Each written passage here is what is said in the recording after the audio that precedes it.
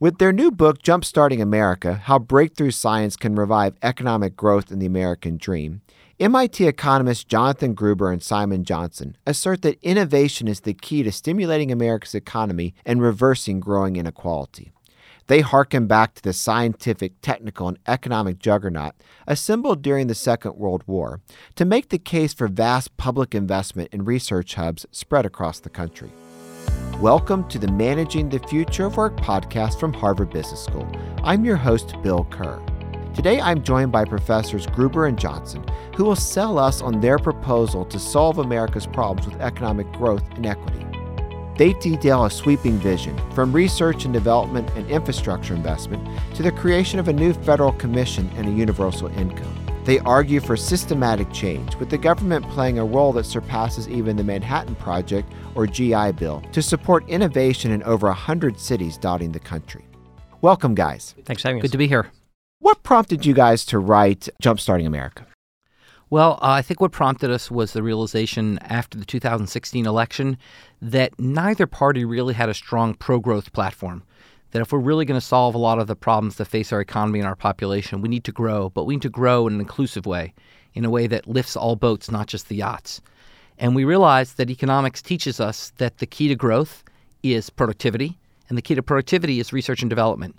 And we looked at the literature, which showed that there's enormous returns to research and development, but also that the private sector won't do as much as they should, and the government role was needed. When you say that no party was pro-growth, did they think that they were pro-growth, but the policies were ineffective, or? I'm sure they would say they were pro-growth, but the empirical evidence was that the policies they were pursuing would not fundamentally increase the growth rate in America nearly as much as an investment in research and development would. Okay, so give us the case for why innovation, why research and development.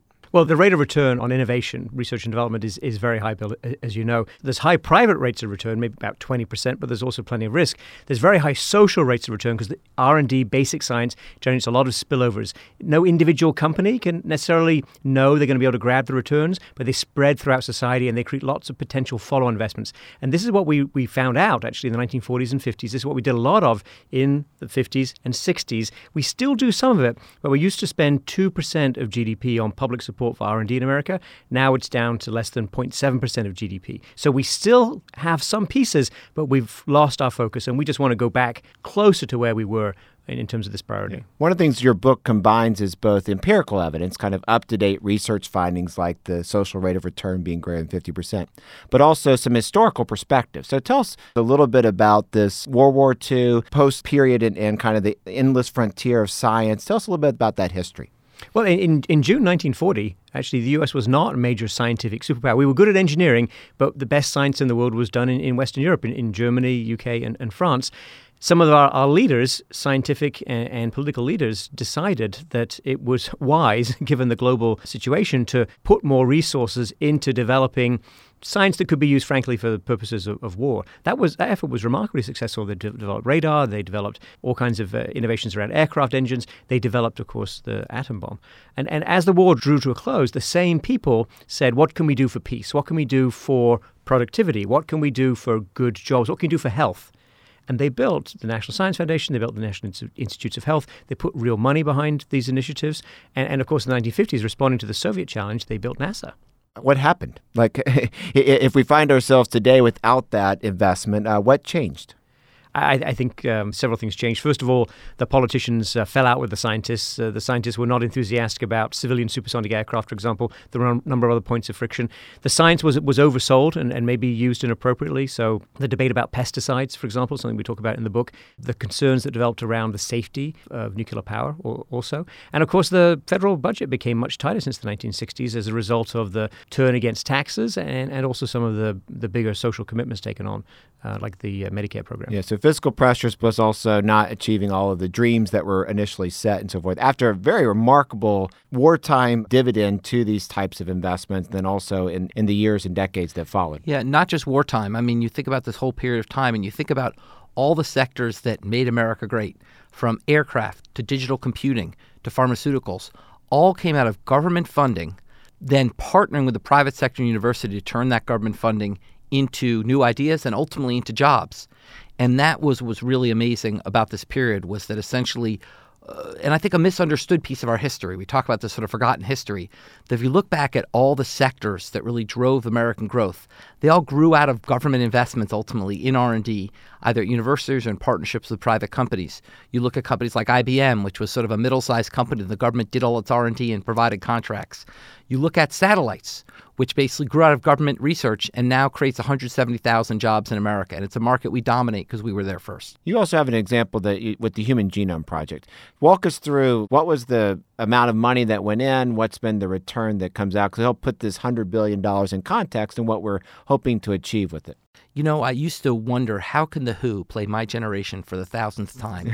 But, I'll never get tired of talking about this example. The Human Genome Project, we all know the genetic code is the basis for understanding illness and deviations in human physiology. In the mid-1980s, people started talking about potentially mapping the human genome, actually sort of getting a whole map of our genetic encoding that might be useful for treating disease.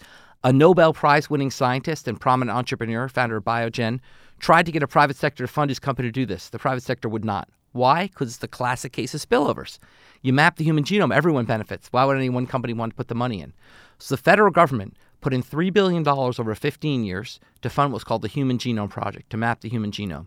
Actually finished 2 years ahead of schedule. Fast forward to today, that was the basis of a genomics industry dominated by America, which has 300,000 jobs with an average wage of $70,000 per year, and most interestingly, pays $6 billion a year in taxes. So talk about a rate of return. We invested $3 billion over 15 years. We're now getting $6 billion a year in tax revenue in America from that. And you make a distinction here of it's not just about encouraging more private R&D, but the public has to step up and public R&D needs to play a role. Walk us through a little bit more detail, the differences between those. Why is it that the public R&D needs the boost here? Basically, there's two fundamental reasons why private R&D won't do enough. Look, we're big fans of the private sector. Simon's at a business school after all. Great places to be. Great place to be. I mean, better to be at MIT than Harvard, but still, a good place to be. But basically, we believe the private sector has to lead. But there's two fundamental limitations to the private sector role here. The first, as Simon mentioned, is spillovers. Private sector companies will not invest in science that doesn't benefit their own bottom line, especially if it might benefit their competitors. As a result, the social returns to R&D are much larger than the private returns. The second problem is the so-called valley of death problem, which you know about, Bill. You've done some work on. The problem that essentially financing, particularly through the VC sector, they're interested in short-run hits. They're interested in sort of small millions of dollars of investments that can produce short-run hits. They don't want giant investments that'll take years to pan out. For those two reasons, the private sector is not doing the level of innovation they should, and that's why the government needs to get involved and fix those market failures. The time horizons on the innovations and the funding around that can be mismatched. We see it both in the very early phases of trying to do the experimentation, very, very long ways out, and then also when you're scaling up those big projects, that could be a challenge. And this is not us just being sort of off-the-cuff liberals. This is based on research like you and many other people have done, showing that these are real, empirically important phenomena. I think you guys called yourself radical centrists. Was that the phrasing? That would be acceptable phrasing. Look, if you buy the basic economics, which is based on a lot of research, you should want to do more of this R&D. You should want to do a lot more because there are agglomeration effects. So you put enough money into a place, you're going to pull in a lot more talent, you're going to pull in more private sector follow-on investment. It's a very big country with a lot of people who want to work. Look at the response to Amazon HQ2's their request for proposals to be the host for 50,000 new jobs. 230 communities across the United States raised their hand and said, yes, we want those jobs. Of course, they decided to put the jobs in New York and Washington, D.C. We think actually there's a lot of talent, a lot of potential in the rest of the country. But don't just do one or don't just do two. We think you should do 20 or 30. That's about $100 billion a year if you really want to scale that up properly. So it is radical, but we find people on the left and people on the right, it's all pretty much behind closed doors right now, but people across the political spectrum agreeing with us. So I think that makes us some sort of centrist. You don't want to just increase public R&D and allocate it the way it's being currently allocated. You're suggesting Boston, New York, San Francisco, they're doing fine. Let's find new places in the heartland of America to start building technology clusters. Walk us through that argument, building on HQ2, but also what's the rationale for making those types of investments? Both public and private R&D is very concentrated in America, in just a few states and just a few cities, honestly. 2/3 of venture capital is in 5 cities in America. Okay, it's hard, and we've become this economy that's marked by what we call agglomeration. marked by the fact that talent wants to go where talent already is. So the places that are very successful draw in the new most talented people. While those places grow, it creates a vicious cycle for other places in the country that can't rise to that level of competition. But those other places have skills. They have talents. So what we do in the book is we actually identified places that have at least 100,000 people of working age population, are highly educated, and have affordable houses, a house price less than $265,000 on average. Those are 102 places in 36 states with 80 million people living in them. This is not a few places we're picking out. This is a broadly distributed across the country, hubs of opportunity that can exist, but today they can't compete because basically the next Amazon is still just going to go to New York, D.C., or Seattle, or San Francisco. We need to make it so when the next Amazon chooses in 5 years, there's more than just 5 places they might consider seriously. Everywhere in America, basically, where you have substantial cities, you've got the upper Midwest, you've got sort of the leftovers of a previous generation of technology, but you've got the South.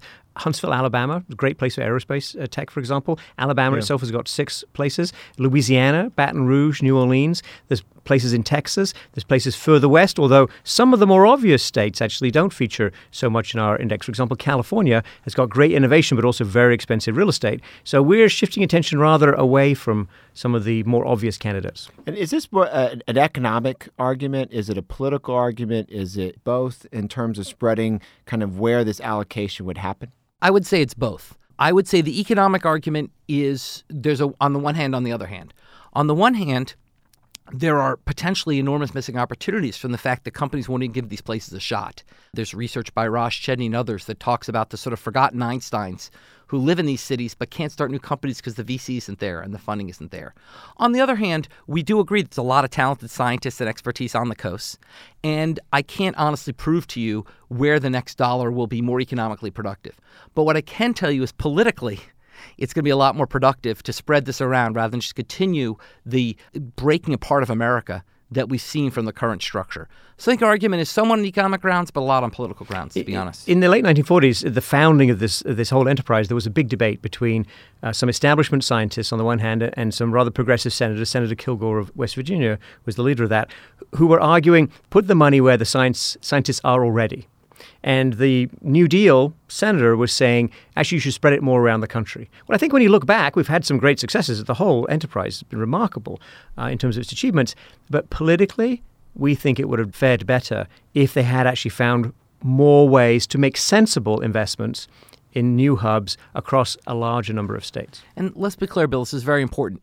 We're not viewing this as a welfare program. Okay, this is not just, okay, we spread the money around. That's why we distinctly say less than 50 places. Once you get to 50, every state gets one. We don't want that. We want places to compete. Let's take the kind of competition that Amazon did. But instead of a race to the bottom where you compete by offering bigger and bigger tax breaks, have a race to the top where you compete by showing that you can be the tech hub of the future, that you have the educational resources, the infrastructure, the transportation, the social institutions, etc., so you can be a new technology hub. So we want to spread the wealth, but not just for the political sake of spreading it. We're trying to find this compromise to make sure that it's still economically efficient, but that it's spread more broadly. So the criteria that you mentioned earlier, population, education, and the housing price, those are qualifying criteria to enter into this. And then you have to be able as a city to say what you would do to make sure that the gains are spread broadly, how you would improve the lifestyle and education. There would be a more complex bidding process, but in a more productive way? That's our goal. And look, very clear. We have a website, jump-startingamerica.com, where you can actually go and take our 102 sites and break them apart. Say, I don't like that. I don't like the way you put your weights on it. You could have grouped this city with that city. We want people to engage. We're trying to raise this discussion, not end it. We don't claim we found the right places or even put them in the right order. This is just to recognize, to get people's attention on the fact there are lots of these opportunities all across the country. Another part of your proposal is what you call an innovation dividend. So there's one sort of advantage that some places will get by being the next tech hubs and the jobs and local investments and spillovers that result. But then there's a broader participation for all of America. Tell us about, first off, where does the dividend come from, and then how would it be shared and distributed? So Alaska has a dividend that they get from oil revenue, oil royalties, and they share that on a per capita basis. Everybody gets the same amount for all residents every year. It's usually between $1,000 and $2,000 a year. Now, that may not sound like a lot of money to some of your listeners, but it lifts 20,000 Alaskans out of poverty. Our point is you're making these big public investments. You're going to generate large social rates of return. Sure, some of the successful people are going to pay tax, but let's face it, large, successful tech companies don't pay high rates of taxation in general, right? That's the reality of today. So let's find other ways to capture or participate in some of that upside and share that with Americans. Well, the most obvious way that there is upside that you could share in without messing up incentives is through real estate. So government, as a part of any economic development, makes real estate available. It's property, it's roads, it's various other pieces. Structure that in such a way that the appreciation in value and the rise in rents comes to this, what we call the Innovation Fund, and have that distributed as a dividend to all Americans. That seems only fair and reasonable. And then the next big tech boom in the United States, people are actually going to get some cash in their pocket directly from that. There's been a lot of argument recently about we spend so much money, less than we used to, in public R&D. Somebody comes along, builds a company on top of that, reaps great rewards, but the public was the one that helped fund this. And this is one way you can help capture and then redistribute some of those returns around. Every single drug invented between 2010 and 2016 was based on National Institute of Health funded research. Okay, the private sector innovates in partner with the public sector. Moreover, every dollar of NIH research generates $8 of private research money. They work together best, but if they're going to work together, we need to make sure the public gets the upside as well. You're not crowning, you're not selecting at this point, but just with the basic sort of structure that you set up, what are some of the examples of what would be the innovation hubs that might pop out of this list? Well, Rochester is one. We have an event in Rochester called Jumpstarting Rochester. That's what they called it when they read the book. I thought that was fantastic. That's the kind of enthusiasm we're looking for. Pittsburgh is another one that's really interesting, maybe a little bit further down the road than some others. Huntsville, Alabama, I think is very interesting.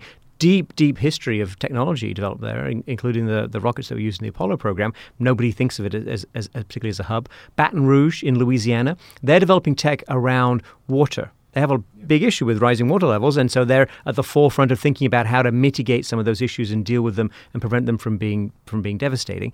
The list goes on. Yeah. There are many places that are good at some aspects of technology, and this initiative will be partly about recognizing that, but also about massively scaling it up. And I think some of the list is surprising. That's why it's really important to go to our website and check it out, because some of the lists will surprise you. There are so many excellent universities in America. After all, we do dominate the world in higher education, and they're all over the country. And I think that there's great opportunities all over the place. Maybe give that URL one more time. It's jump-startingamerica.com. How are you going to choose which projects to actually put the money in? So you have the cities covered, but give us examples of what's the Human Genome Project for the next decade that you're thinking about, or how would you go about deciding what projects get investment? Once again, we are viewing this book as starting a conversation, not ending it. So rather than tell you what they are, we'll tell you what they could be. We have a number of examples in the book. One example is synthetic biology. This is basically a field where you essentially recreate organisms in the laboratory. The early success was creating an artificial vaccine for malaria, which has saved millions of lives. But this is going on in tons of directions, from drugs to save lives to water bottles that decompose in a week instead of 1,000 years. These are all enormous directions. We have numbers of examples like this that share the common features. A, they were invented in America based on government-funded science. B, they grew rapidly in America. C, the government stopped funding them. And D, they're now growing elsewhere in the world. Synthetic biology that was set up by NSF grants that ended. Now China is starting to dominate the world in that. Simon can talk about other examples in the paper today.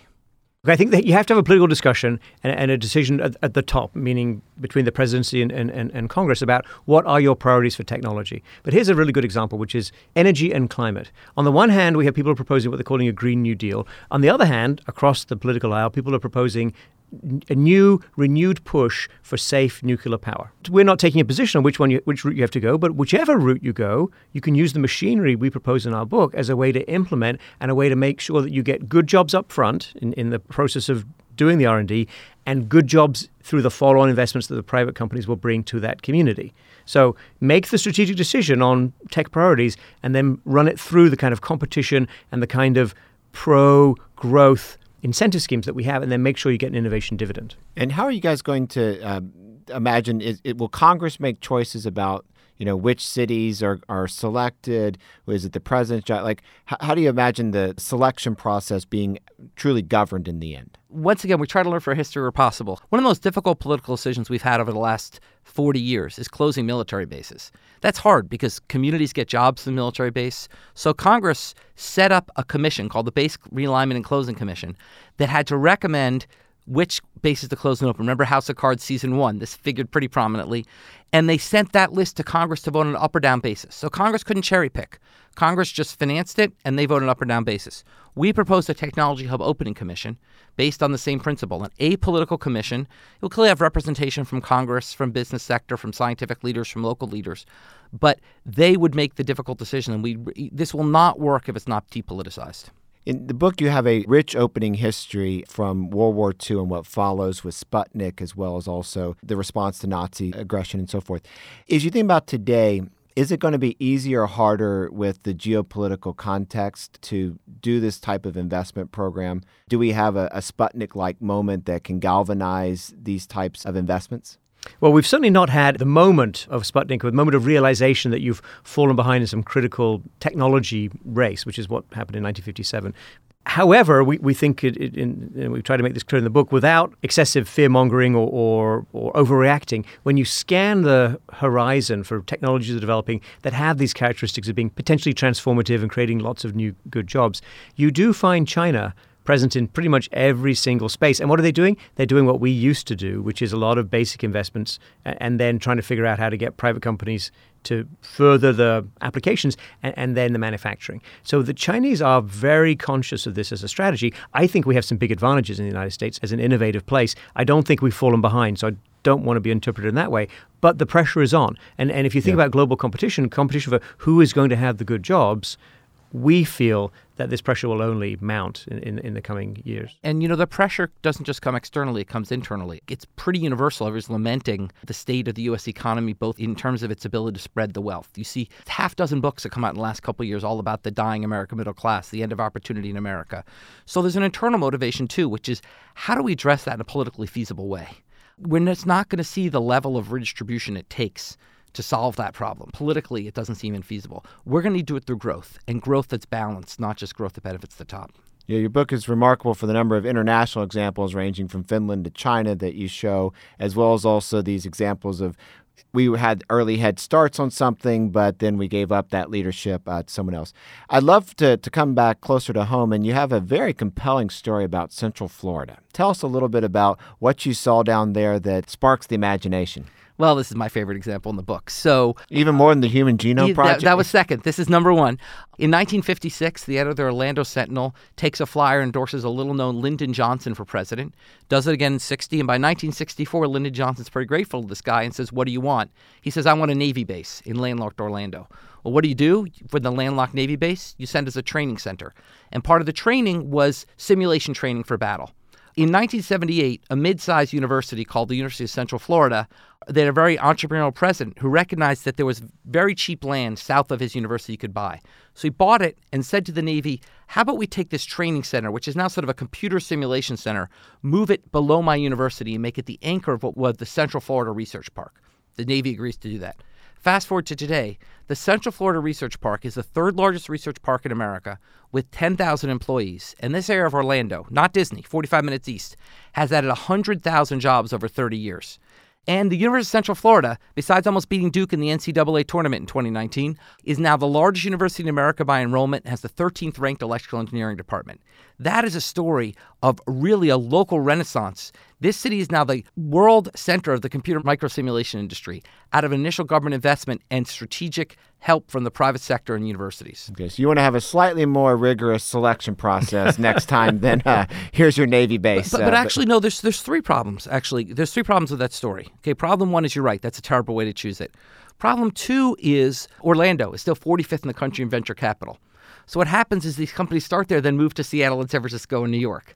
So you need more of a jump start. They haven't had a big enough jump start. Problem 3 is the floral educational system has problems, and you need a better educational system to grow as well. And you've talked about the challenges. It has to be a good climate for business, lower tax rates and so forth, but at the same time, those taxes are what's funding the infrastructure like education and roads and so forth. Yeah, we think a big problem with the current situation around America is that cities and governments spend about $50 billion a year on tax breaks for companies. The companies will go in, most of the evidence, people look at this carefully, find that the companies were going to make that investment in that community anyway. So you just gave them basically a transfer. Now, maybe it's good news for the shareholders of those companies, but where are the revenues that you need to support the infrastructure, to support the schooling, to support the future of work and the kind of technical training that requires? It's being eroded by this, what some people call the war between the states. We're proposing to shift from a race to the bottom, which is the tax competition, to a win-win race to the top competition. You're not taking money out of a pot that would go towards improved health or safety or defense, but it's a pot that would go out of, here's a tax break for a large organization like Foxconn to go into Wisconsin. We could use that as a better resource, better allocation. Absolutely. In terms, we want new federal money to be put in. We think there's very high rates of return. It's absolutely a sensible investment from the public side at the federal level. We want state and local governments to put in resources and to make a commitment along various dimensions. But the way they should think about funding that is money they're not giving away in this destructive tax competition. This notion of cities competing to be the best is a very inspirational notion. So tell us, guys, you both have extensive experience in Washington and similar. What's the next path with this book? You're starting the conversation, but any chance a presidential hopeful will pick up on some of these themes? You know, I think it's interesting the way in which ideas get adopted or not adopted in the public space. You need there to be a discussion. You need there to be animation. You need a buzz around ideas. You need them to get kicked around. And I think we're realistic and experienced enough to know nobody takes your entire book and says, yes, this is now my policy. It percolates through. I think you win, Bill, at the time you sit down for lunch with someone and that someone says, you know, we've got this big new idea. I want to know what you think about it. And they give you back your idea without even realizing it's your idea. And when that happens to me, I usually nod and just say, yeah, that's a good idea. I've heard of it. Very good. We thank Simon Johnson and John Gruber for sharing insights on how to restart American growth from their book, Jumpstarting America. I highly recommend everyone get a copy, and thanks, guys, for coming today. Thanks so much. Thank you. And thanks to all of you for listening in.